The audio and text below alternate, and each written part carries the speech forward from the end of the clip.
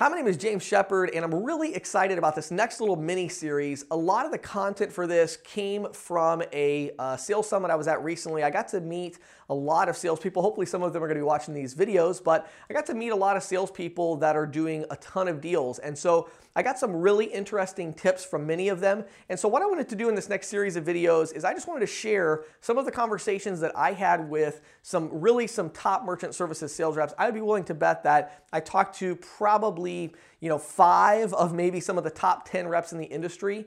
And I just am really excited to share some of the information about them. These are tips from individual reps who are doing an extraordinary number of deals, between 200 to 300, maybe even 400 deals in a year, selling merchant services. And so I just wanted to talk to you about what they're doing, how they're doing it, and give you some tips. So as I talk to these different salespeople, I heard a lot of different, obviously, strategies and different tips. One thing that really stayed consistent throughout all of them, and I'm going to focus specifically on one rep that I talked to that does about 300 deals a year, is the idea of treating this as a job so that it will pay you like a business. Okay, treating it like a job so it'll pay you like a business. And what I mean by that is the one standard thing that was across the board with all the different reps that I talked to at this particular summit that were all very, very successful in the industry is they all told me that they work minimum 9 a.m. They're at their first business. 5 p.m., maybe 4 to 5 p.m., they're leaving their last business, okay? So even if they have to drive maybe an hour or so to get to that first stop, they're there by 9, they're leaving by 5,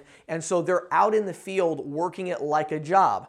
And so if you want it to pay you good money, like a really good paying job, you have to work it like a job. And so that was the tip that I learned. Now, the thing that really, though, goes beyond that is I was amazed at the level to which these top reps were managing themselves and getting themselves psyched up to make that happen, because it is not easy to get out in the field from 9 a.m. to 5 p.m. at all. And if you actually want to accomplish that, there's some things that you really have to be able to do. The first thing you have to do is you have to clearly communicate that schedule to the people in your life. This particular rep that I talked to, he told a story about how, I think it was him, he told a story about how when he got started in the industry, his wife, because he had stopped his one job, I think he was selling cars or something, and when he got into this industry, his wife was like, hey, you can help me get the kids out the door in the morning to school. And, he was helping with that. And then, by the time he was done with all that, and then he was helping with a few other things, he'd run an errand. And next thing you know, it's 10 o'clock in the morning and he hasn't gotten out in the field yet, And he said that he had to have that conversation to say, if we want this thing to work and to make us money, this has got to be a job. And I have a job and I have to work my job from 9 a.m. to 5 p.m. just like any other job.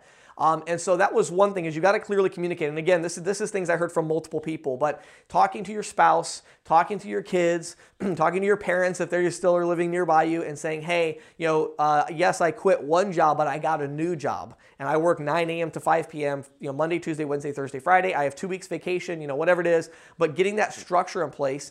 Then the second thing is having strategies to psych yourself up to be able to stay out of the field that long.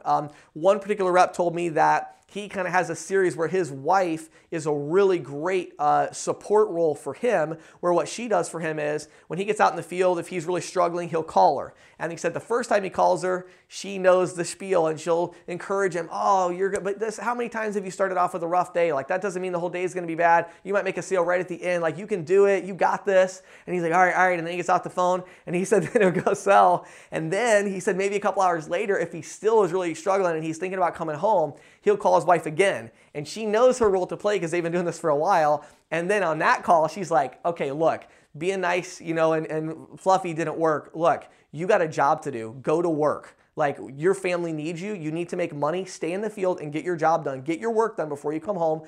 Suck it up. You're not the victim. Make a sale, Now, his wife in that case is able to play that role. Maybe your spouse can play that role for you. Maybe you have a pastor or a mentor or somebody else that can play that role. But you need somebody that can play that role for you so that when you're getting discouraged, when you're getting down, you're like, oh man, I just don't know if I can do this. You can call somebody. You have, for me, I have certain videos on YouTube that always really got me fired up. It's funny, I kind of forgot about that until just now shooting this video, but there's a couple Tony Robbins videos that I just love that were so good. And when I'm out in the field, like, I'd be down and depressed, and I just get this thing. There's a couple other audio programs I used to listen to. I really like Tom Hopkins has this 40-minute audio program. So there's a lot of stuff like that you could do, but you got to get yourself psyched up so that when you're out in the field, you can stay out in the field. So the first tip that I got from a rep who does 300 deals consistently every year is you got to treat it like a job, 9 to 5. And he said like sometimes if he makes he'll make 2 sales sometimes before noon. That happens occasionally, and whenever he does, in his mind, he gets himself psyched up to say, the most sales I ever made in one day was 4. This is the day I'm going to make 5. Like, how many reps really can do that? Most of you make 1 sale in a day at 10 a.m.? Forget about it. You're going to veg out on the couch and watch Netflix the rest of the day. Like, I made a sale. And here's this guy who's making 300 deals a year. The reason is when he makes a sale, he's like, oh man, I can break my record and get 5 today. Like, you gotta raise that level up. Now, does he really sell 5 deals? No, not usually, but he's pumped and he might get 3. Like, that's huge. And the last little tip I'll give you from him was he said that a good chunk of his deals happen on that very last call. He makes that last call, and I know what he means. This happened to me too. When you say like, oh, I'm done for the day, I'm exhausted. Well, all right, I'll walk into that one business. Now what happens when you walk in there, you know what? Your expectations are really low. You're not stressed at all. You've already kind of done for the day, and you're just walking in there like, hey, if they want to buy, great. If they don't, that's their problem. Like, that's your attitude. That's a great attitude actually to have when you're selling, and you'll walk in there and you'll sell them because you don't care if you sell them. And there's no desperation in your pitch. You're just like, hey, how's it going, guys? You know, and you're just tired. Oh, man. But you just kind of walk in there, hey, how's it going? Here's what I'm doing. And you know what? You'll get that sale. So keep going and do that last deal. So there's a tip from somebody that does 300 deals a year. I would take that one to heart. My name is James Shepard. Thanks for watching and listening.